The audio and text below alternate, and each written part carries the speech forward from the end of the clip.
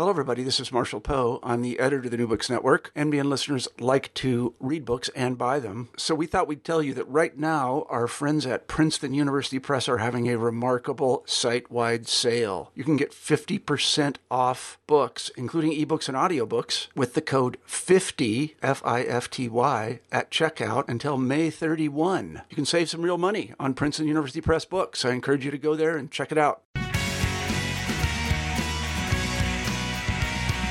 Welcome to the New Books in Political Science podcast. My name is Heath Brown, and today I have in person the real opportunity to speak with the author of Vanishing Frontiers, The Forces Driving Mexico and the United States Together.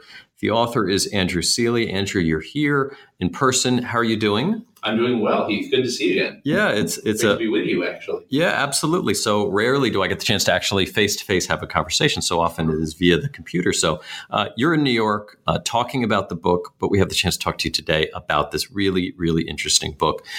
You've been on the podcast before with your book about think tanks. I wonder if you can fill in that gap between that book and this book. What's been going on in your life, and why did you write this book, which is different from the think tank book? It's a very different book, and it's different than anything I've written before. I mean, I tell people, particularly academic colleagues, that it's my book of stories, and it really was an attempt to tell stories. I've spent a long time working in think tanks, many years at the Woodrow Wilson Center, running a program on U.S.-Mexico relations, and then being the executive vice president, and now over at the Migration Policy Institute. And we spend a lot of our time writing reports that are read by policymakers, and at the Wilson Center did a couple academic books, and realized that we were, things that I had done, particularly working on U.S.-Mexico relations, which I've been doing on and off for many years, we tend to talk to the same people, and it's useful, and we often have really high-level audiences we can reach, and it's great. But a lot of the things that we talk about really should reach a larger audience. And the way you reach a larger audience is telling stories. I mean, we all interact better with stories than we do just with facts outside of the things that we're most focused on. And so I set out to try and write a book about the stories of the U.S.-Mexico relationship and how things are changing in unexpected ways. And I started to discover things I didn't know. I thought I knew what the stories were at the beginning, and I found all sorts of other things as I was doing this. Now, but this is a certain kind of storytelling, and there's a certain kind of tone to the book, which is refreshing and is different. I wonder if you can talk about that, and if you thought about the tone and the way in which you wanted to tell these stories, because for those that are in the news, following the news, this is different sort of than the way that we're seeing these relationships playing out. And I'd like to talk about all of that later, but I wonder if you could talk about that choice of tone and how you wanted to approach the stories that you chose and then are telling. Yeah, I had discovered that there was a lot of really exciting things going on in the U.S.-Mexico relationship, and much of it wasn't going on in government. And I was spending a lot of my time on the government-to-government relationships. But the interesting things were happening at a state and local level. They were happening in culture. They were happening in border communities. I kept dropping these stories into policy work and into academic work, but they didn't. But, it was really focused on the government-to-government relationship. And so I set out to write a book about those stories, about how the relationship's evolving outside of politics, influenced by politics, and a time where politics is really negative. I mean, I actually started long before Trump. So I thought, like many of us, that Trump was, just a flash in the pan. Didn't realize he was coming here to stay. But knowing that there was some real negative pushback against Mexico here and against the United States and Mexico, but wanting to tell some of the positive things that are happening with a bit of nuance. There's actually some parts of it that are darker than others, because it's not, even the good stories have shades of gray in them. But largely it's a set of things that will be surprising to readers. Yeah, right. And this is not written in a Pollyannish kind of way. These are meaningful stories, but aren't told with kind of rose-colored glasses that not that one might think, but can be told. And let's talk about some of those stories and some of the illustrations of the nature of the relationship between Mexico and the United States in ways that we don't typically see. And one of those illustrations that I thought was so interesting, which is about the airport that connects San Diego and Tijuana. I wonder if you can talk about how this shared public resource came to be. For those that don't know about it, maybe you can briefly describe it. And how did it come to be that residents of these two different cities are using a shared public resource? It's a great story, and it's one I really didn't know how important it was until I got into it. I'd actually lived in Tijuana after college in the early 1990s for about 6 years, much of the 1990s, and then in San Diego, and I did a master's at UCSD.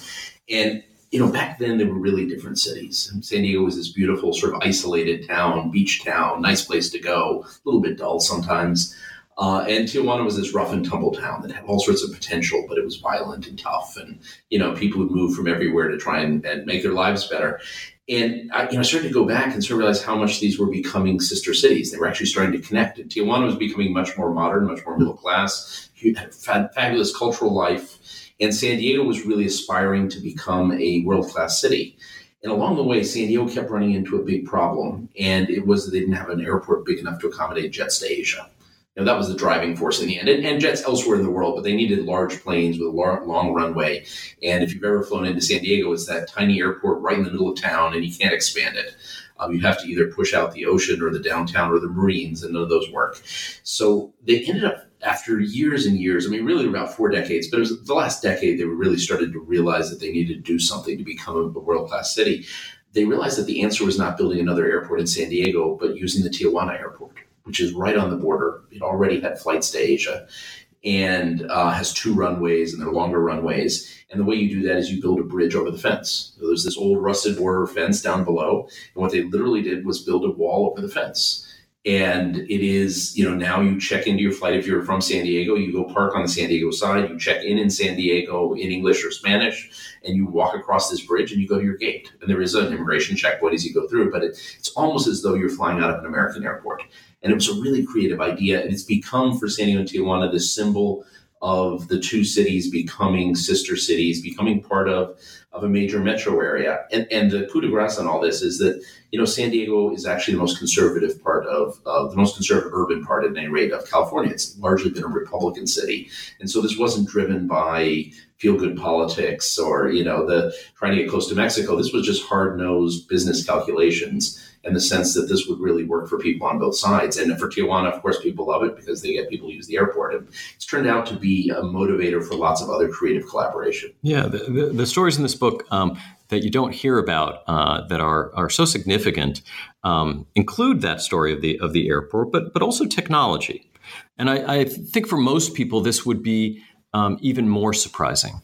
I wonder if you could talk about where Mexico is innovating, the sectors that it's innovating, and also how that innovation relates to developments in the United States through partnerships with companies. So talk about that side of Mexico as a technology, as it's a Silicon Valley of Mexico. It's a story I really knew very little about. I had read a couple news articles, but I ended up spending some of last summer actually hanging out with tech innovators in Mexico and then in Silicon Valley as well. And it was fascinating because there's this whole tech industry that's been developing under the radar. In Guadalajara is sort of the symbolic center. Guadalajara, Mexico's second biggest city, which used to be the most conservative city. Mexico City was kind of the liberal place, and Guadalajara was the conservative, traditional place, a beautiful colonial town. And it's become the heart of Mexico's Silicon Valley. And it's probably, to be fair, it's probably Silicon Valley of 25 years ago or 30 years ago. It's not the Silicon Valley of today. But you see the beginnings of what was originally manufacturing for tech companies around the world, and then the back office of tech companies, and then moving up the value chain, beginning to be a big part of the main operations of some tech companies, and now beginning to have its own startups. And some very, some very successful and interesting startups, a lot of them moving into financial technology. Mexico, like most of Latin America, has a lot of people who don't go to banks.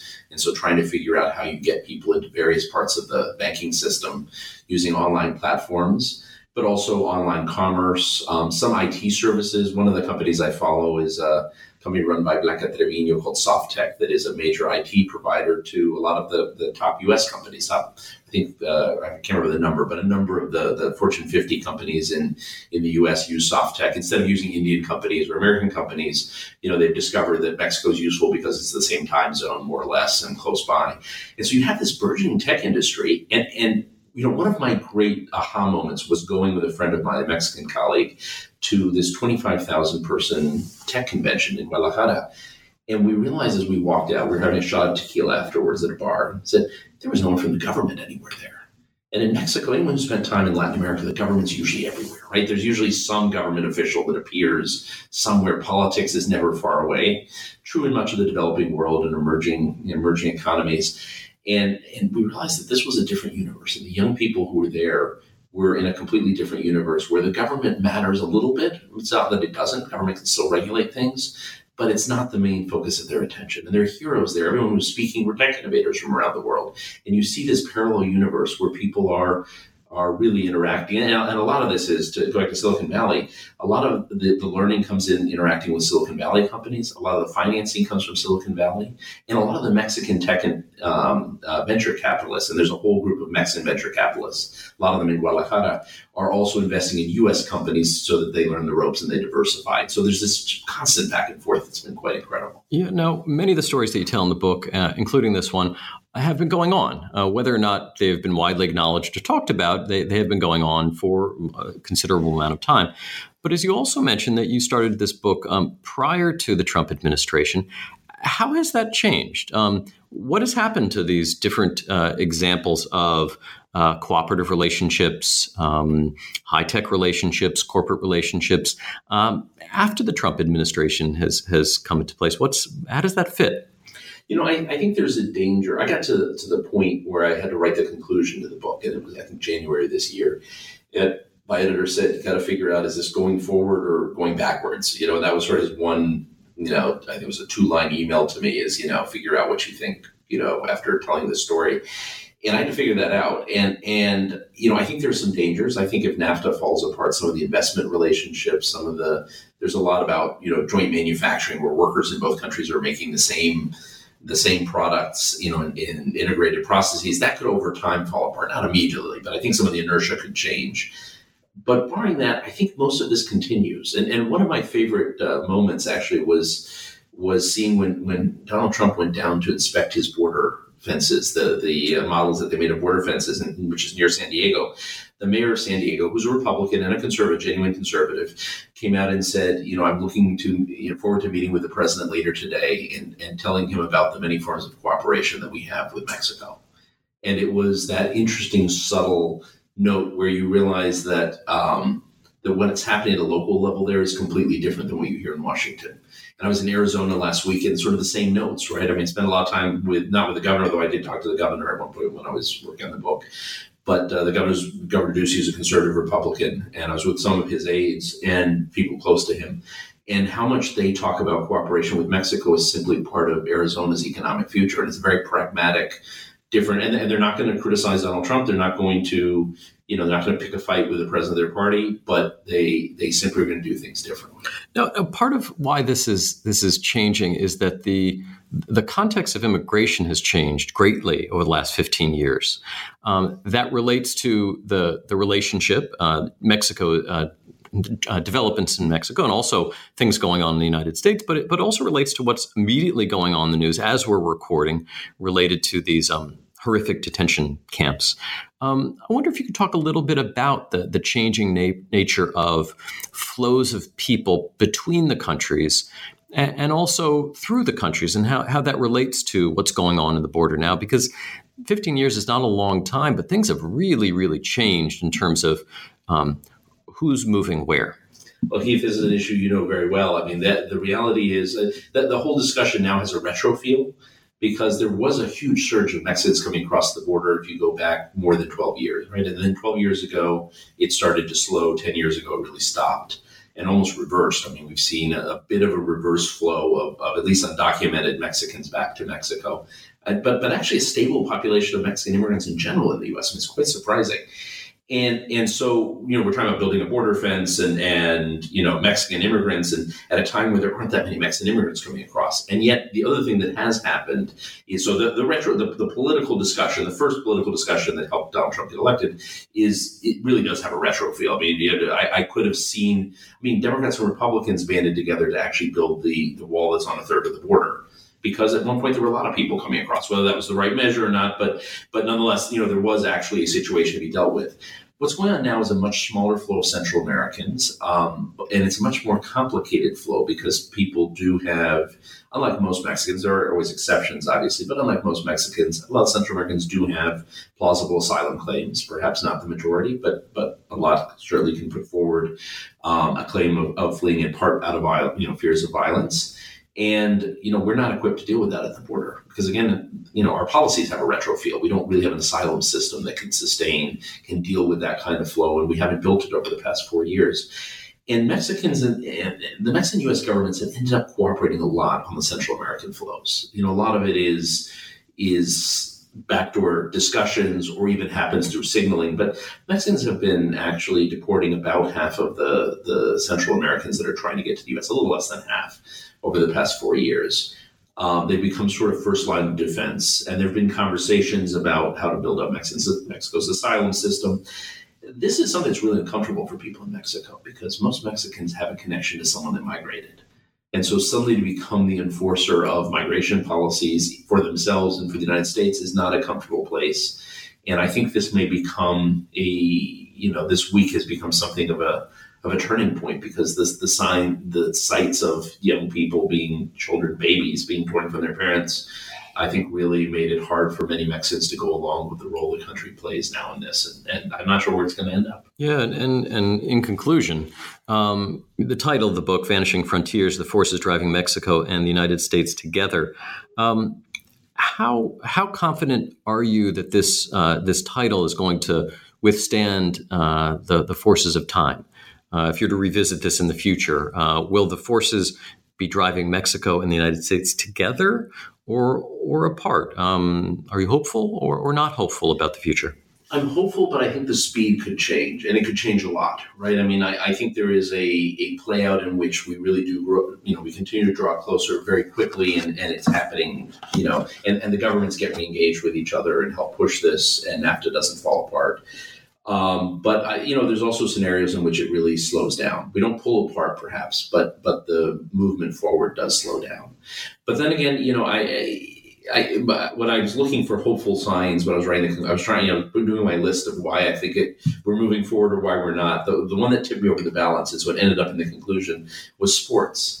And there you see, last week, the U.S., Canada, and Mexico won a joint World Cup bid for 2026. So at the book, they just made the bid shortly after Trump came into office. Mm-hmm. Actually, you see the three countries make this joint World Cup bid.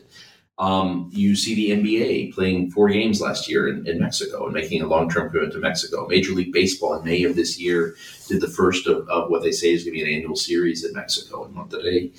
And you have the National Football League, which has done, 2 games now, 2 seasons. They've played a regular season game in Mexico, and they're committed to the future. You see Mexican drivers in NASCAR. I mean, the beginnings. And so what, my reaction to that was, if you have to look at politics or you have to look at sports as a gauge of the future, sports may tell us more about the future. And politics isn't unimportant. And I'm mindful I'm on a politics program, so no detriment whatsoever to politics, and we're political scientists. But on the other hand, I think the future is ultimately, if you have to look at what's the wave of the future, it's probably sports more than politics, but politics matters on how you get there. Okay, so maybe we all root for Mexico in the World Cup, yes, and a victory might mean something, even if it's just symbolic. And I think there are a lot of Americans out there rooting for Mexico. There was a great Sports Illustrated cover, I believe, 2 weeks ago that said it was the Mexican team that said America's other team. And sort of this sense of, you've got a lot of Mexican origin fans, but you've also got a lot of Americans with no connection to Mexico. That's the next closest country. Yeah, the book, again, published by Public Affairs, is Vanishing Frontiers, The Forces Driving Mexico and the United States Together. Andrew Seeley, thank you very much for your time. Thanks, Steve.